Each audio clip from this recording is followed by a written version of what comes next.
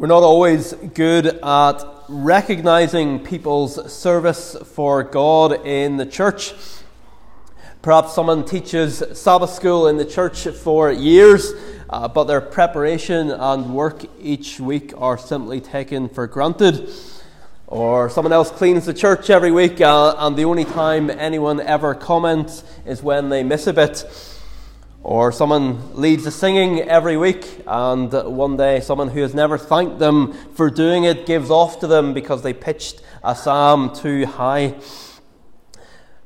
And the natural human reaction to not receiving any recognition for what we do, for the natural human reaction to being criticized and never thanked, is to say, well, fine, I'm not doing it anymore. And you hear that all the time in the world. You hear it with a football club or whatever. Fine then, I'm not doing it anymore. But of course in the church, we're not actually doing what we're doing for other people. At least not primarily. It is true that we have the command through love, serve one another. That is a command for every Christian to be serving one another in love. But ultimately our service is for God. And as Jesus puts it, when you have done all that you were commanded, say, we are unworthy servants. We have only done what was our duty. And yet, at the same time, all over the Bible, we have people who are recognized for their service to God. And that brings us to our first point this evening, which is that your service to the King is not overlooked. Your service to the King is not overlooked. All over the Bible, as I say, we have people who are recognized for their service to God. Jesus himself said about the woman who anointed him in Matthew 26, "Truly I say to you, wherever this gospel is proclaimed in the whole world, what she has done will be told in memory of her." Paul writes to the church in Rome and says, "Greet Mary, who worked hard for you." He tells them, "Greet Rufus, chosen in the Lord, also his mother, who has been a mother to me as well." He writes to Timothy and says, "May the Lord grant mercy to the household of Onesiphorus, for he often refreshed me and was not ashamed of my chains. But when he arrived in Rome, he searched for me earnestly and found me." Now, we might think that when it came to the letters of Paul that were actually going to be recorded for all time as Scripture. Paul wrote other letters. They weren't all inspired. They weren't all recorded forever in Scripture. But we think that the letters that were going to make it into the Bible, that they wouldn't contain these references to people that we've never heard of and we don't know anything else about. But it's as if Paul cannot write to churches without highlighting some of the people who are serving away in them. It's a beautiful thing. And the fact that he recognizes individuals and families, the fact that he points them out, and the fact that it's recorded for us is surely meant to be an example to us. That if God himself wants to point out the faithful service of some of his people, we should do the same. And if your service to God is wrongly overlooked by other people, well, don't let that consume you, but rather take comfort that your service isn't overlooked by God, and that on the last day your service will be seen by all. D.R. Ralph Davis puts it beautifully when he says that maybe the reason the Bible loves lists is because God never tires of naming the names of his people. Maybe we'd rather there were fewer lists in Scripture. But it's a little reminder that God never tires of naming his people by name. God knows us by name.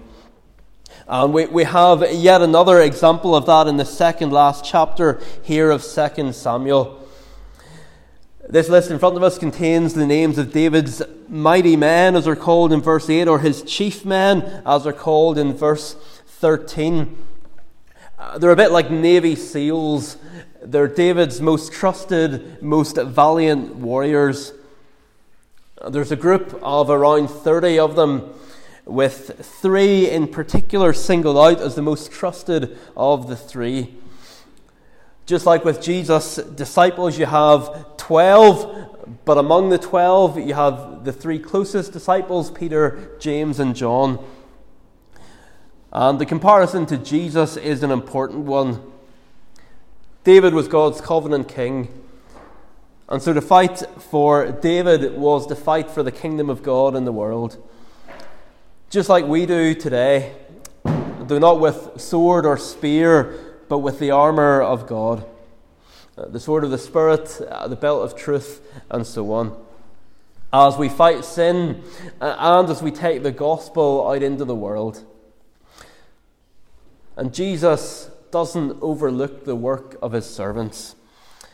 He said to his disciples, "Whoever gives you a cup of water to drink because you belong to Christ will by no means lose his reward." And in the meantime, we're called to serve him faithfully, even though the day we receive that reward may be very far in the future. One thing we need to remember about the people who served David in this chapter is that they did so at a time when serving him was far from the easy option. I've said a number of times in these final chapters of 2 Samuel that they aren't necessarily in chronological order. Just because they come at the end of the book doesn't mean they come at the end of David's life. And we see that clearly here in verse 13. Where is David in verse 13? Well, he's at the cave of Adullam. And when was David living in the cave of Adullam? Well, it's way back in 1 Samuel 22 when Saul was still king. David had been anointed king by Samuel at that point. He was God's choice for king, but he wasn't yet on the throne. He wasn't yet publicly recognized as king. And we're in a similar position today. Jesus is king, but most people don't recognize that. And yet it is now that we're called to serve him. One day Jesus will split the skies and return. Every eye will see him, but it will be too late to start serving him then. Rather, what will count is whether we served him when his cause wasn't popular. And so I trust that right from the beginning tonight, this sermon will be an encouragement for you to keep serving him, even when his cause is unpopular. And in particular, I want to highlight from these verses 3 situations that you might find yourself in, where you might need some encouragement to keep going. And so having seen, firstly, that your service to the king is not overlooked, we want to look at 3 situations in the chapter where the temptation to throw in the towel could be overwhelming. We're going to look at 2 today and 1 next Lord's Day evening, God willing. And those 3 potentially discouraging situations are when a particular area of service feels like a waste, whether it's a waste of energy or a waste of your gifts. The second one is when you're serving in an unglamorous situation. And then the one that we'll focus on next week, when you're left serving on your own. I wonder, do any of those scenarios feel quite close to home? Do you feel like you are wasting or have wasted your energy? Do you think that the place you're called to serve God isn't the ideal place to serve God? If only I could have served God somewhere else. And do you ever think, I could just do with a bit of help? It can be hard to serve when any one of those 3 is true. Any one of them brings with them a high potential for discouragement. But if 2 or even all 3 of them seem to be true, it can be a real toxic mix. And so the first of the 3 situations we want to look at under our second heading tonight is when it feels like a waste. So secondly tonight, your service to the King is not overlooked, even when it feels like a waste. Probably the most well-known of the events recorded in this chapter is in verses 14 to 17, where David says, "Oh, that someone would give me water to drink from the well of Bethlehem that is by the gate." What was behind David's desire? Well, it surely can't have been that there wasn't any water where he was. 1 Samuel 22 tells us that there were 400 men with him in the cave of Adullam. There's no situation that lack of water was a problem. Was it just that the water in the well in Bethlehem tasted better? It might have been. The last time I was in Ireland, I was dismayed to find that my favourite soft drink, Club Orange, had finally caved into the sugar tax after standing firm for years. It used to have 48% of sugar in a can. It's down to 13%. I did go on a little mission into Donegal to see if they were still selling the original recipe south of the border, but sadly not. Some have suggested that what really lay behind David's request was a desire that Bethlehem, the city of his birth, be taken out of Philistine hands. So it was a noble desire here. He was longing for the day when the Philistines wouldn't be in charge of Bethlehem. To be able to go freely into Bethlehem and drink water from its well would mean that Bethlehem had been liberated from the Philistines. Maybe someone said during lockdown, "I just wish I could go on a drive to Portpatrick." And it might have been more a comment on wishing that lockdown was over, rather than saying that the one place in all the world that they wanted to go to was Portpatrick. But anyway, if that is the right interpretation, then 3 of the chief men overhear David and they take him literally. And they go and break through the Philistine camp and get water and bring it back to David. And when he realizes what they've done, and that they've risked their lives to get it for him, he won't drink it. He sees it as blood water because of what they've put on the line to get it for him.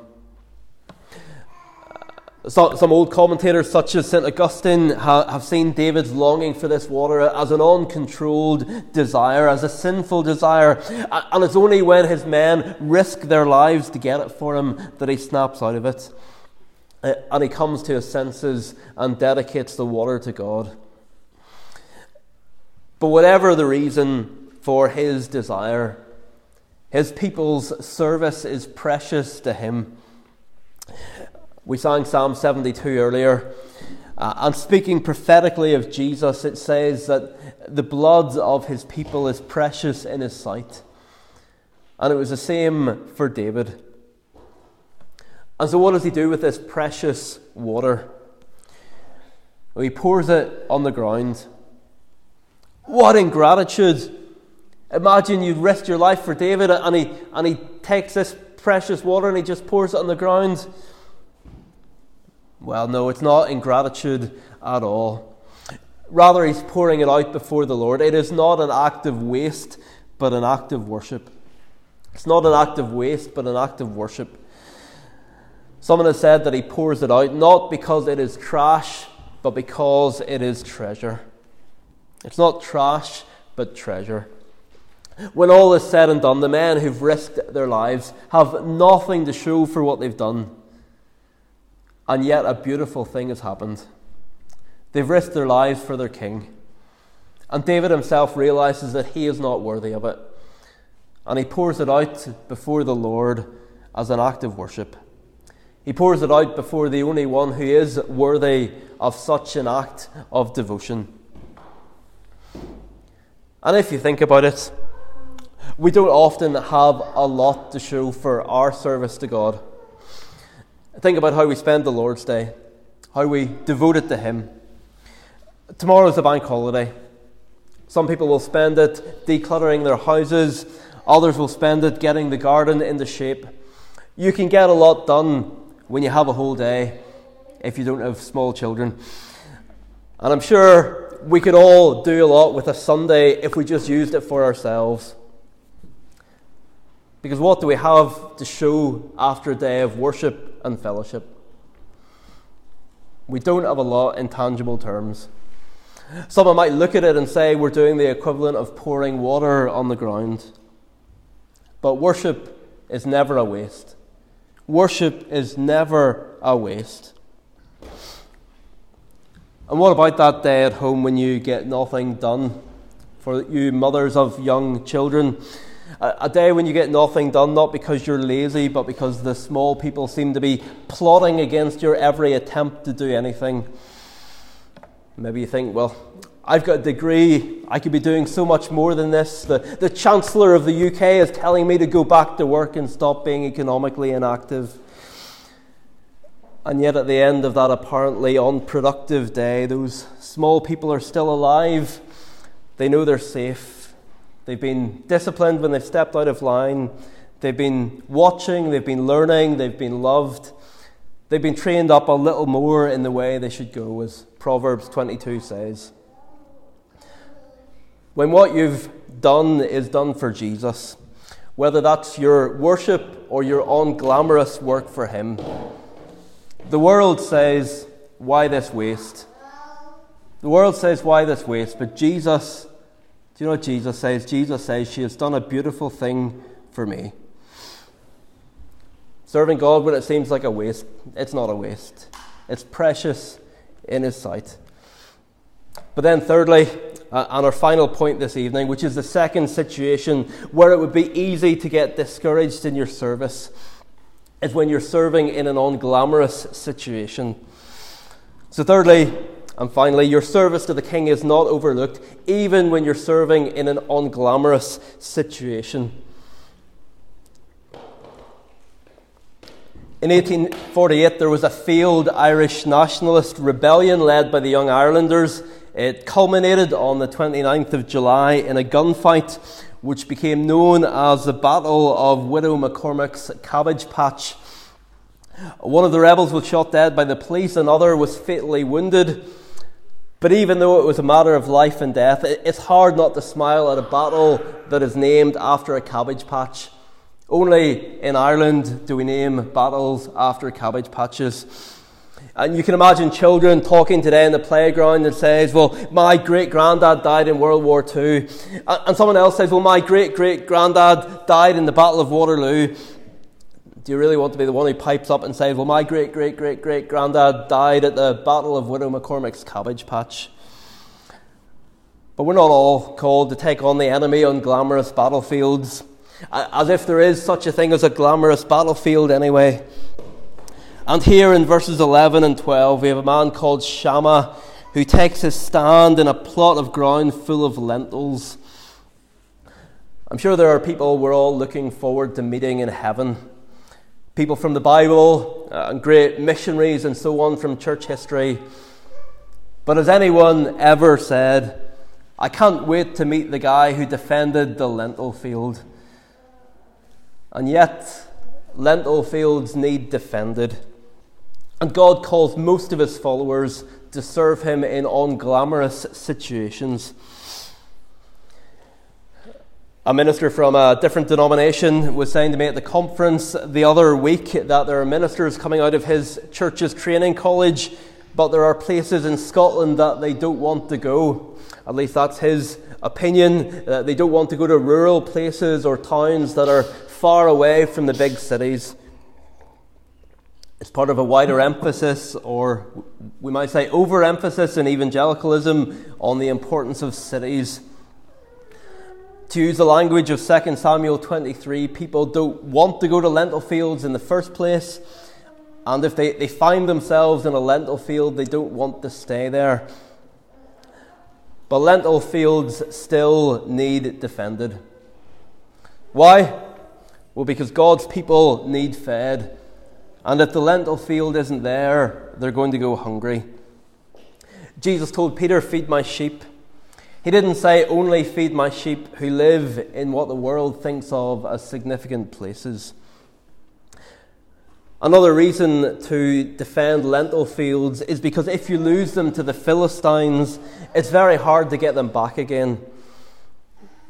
We've been watching on the news during the week as British nationals have been evacuated from Sudan. It's brought back memories of when the Americans and the British withdrew from Afghanistan in 2021, leaving the people behind to the Taliban. At the time, a retired minister wrote an article entitled "Pulling the Plug," and he applied it to the church situation in the UK. He said in that article, all over the country, many little churches are on their last legs.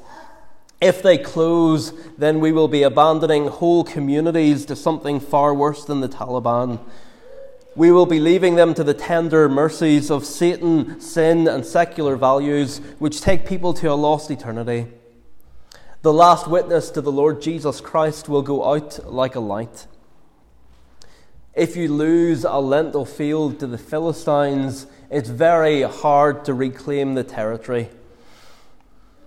And the challenge for me and the challenge for you is, are we willing to serve God in a lentil field, if that is where He calls us to serve Him?